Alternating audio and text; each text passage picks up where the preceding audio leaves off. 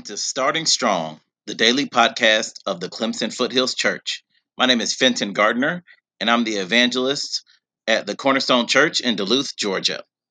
A big thank you to Keith and Abby. Thank you, Keith, for asking me to submit a message for this project, for this podcast. I'm honored to be a part of it. Want to say greetings to everyone up there at the Clemson Foothills Church. My family and I had the great honor of coming up there last fall, and I had a chance to preach a message to you all, and just got such warm fellowship and a great reception there. And it was a really, really encouraging time to be with all of you. So, greetings to all of you. For the lesson this morning, I'd like to share about a topic that really kind of blew me away when I thought about it. So if you wanted to consider this, have you ever heard the word biomimicry? Biomimicry. Now, I know what you're thinking. I know a lot of you are college students up there, and you're saying to yourself, Fenton, that's too big of a word for me to be hearing during the summer. Look, the semester's over. I don't want to think about any of that sort of stuff. Well, just hang on, and I think that you'll be encouraged as we go forward with this lesson. So what the word means, bio, life, and mimicry, imitation. So what it's talking about is imitating things from life. And what biomimicry is when scientists and engineers, particularly in R&D departments of companies, take solutions that are found in nature to come up with solutions for problems or things that we have in the human world. What I mean by that is, for example, in Kenya, there's a building whose air conditioning system was designed after that of a termite's nest. Looking at how the nest is kept cool, the building was designed in a similar way to cut down on costs. Or think about mosquitoes. Now, I tend to think that mosquitoes are quite frankly, possibly the most worthless insect on the planet. But scientists have been able to use a mosquito's needle that he bites you with. You know how when you get bit by a mosquito, you never feel them land on you or bite you? Well, part of that is just its natural design.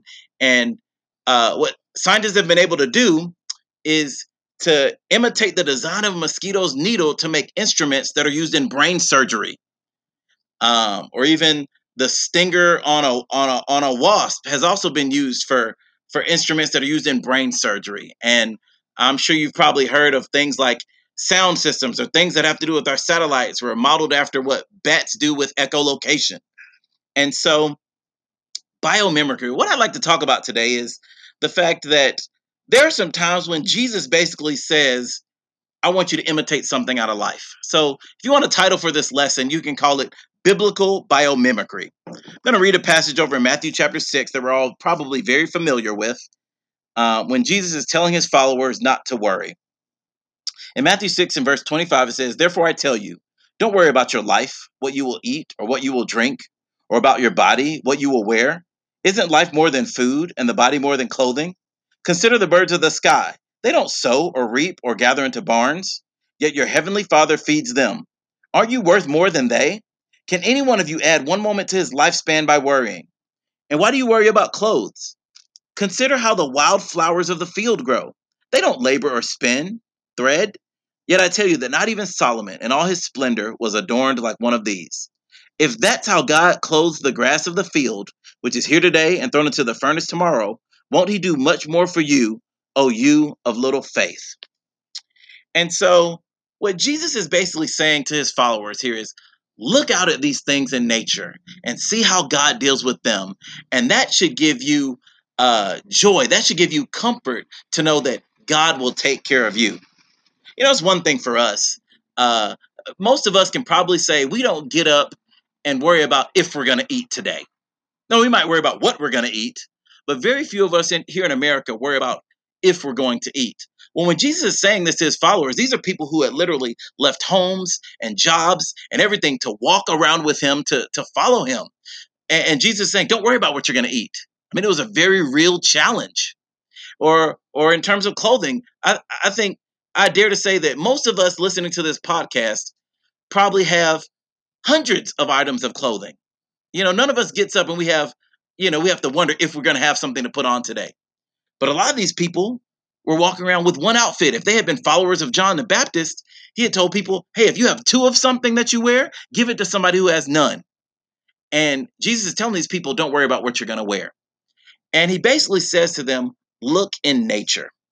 So what I'd like for you to do as you think about this is when you're tempted to worry, consider the birds of the field or the birds of the air. Have you ever seen a bird freaking out? Have you ever seen a bird panicking? No. And it says, the Bible says, Jesus says, God takes care of them and you're worth much more than they are.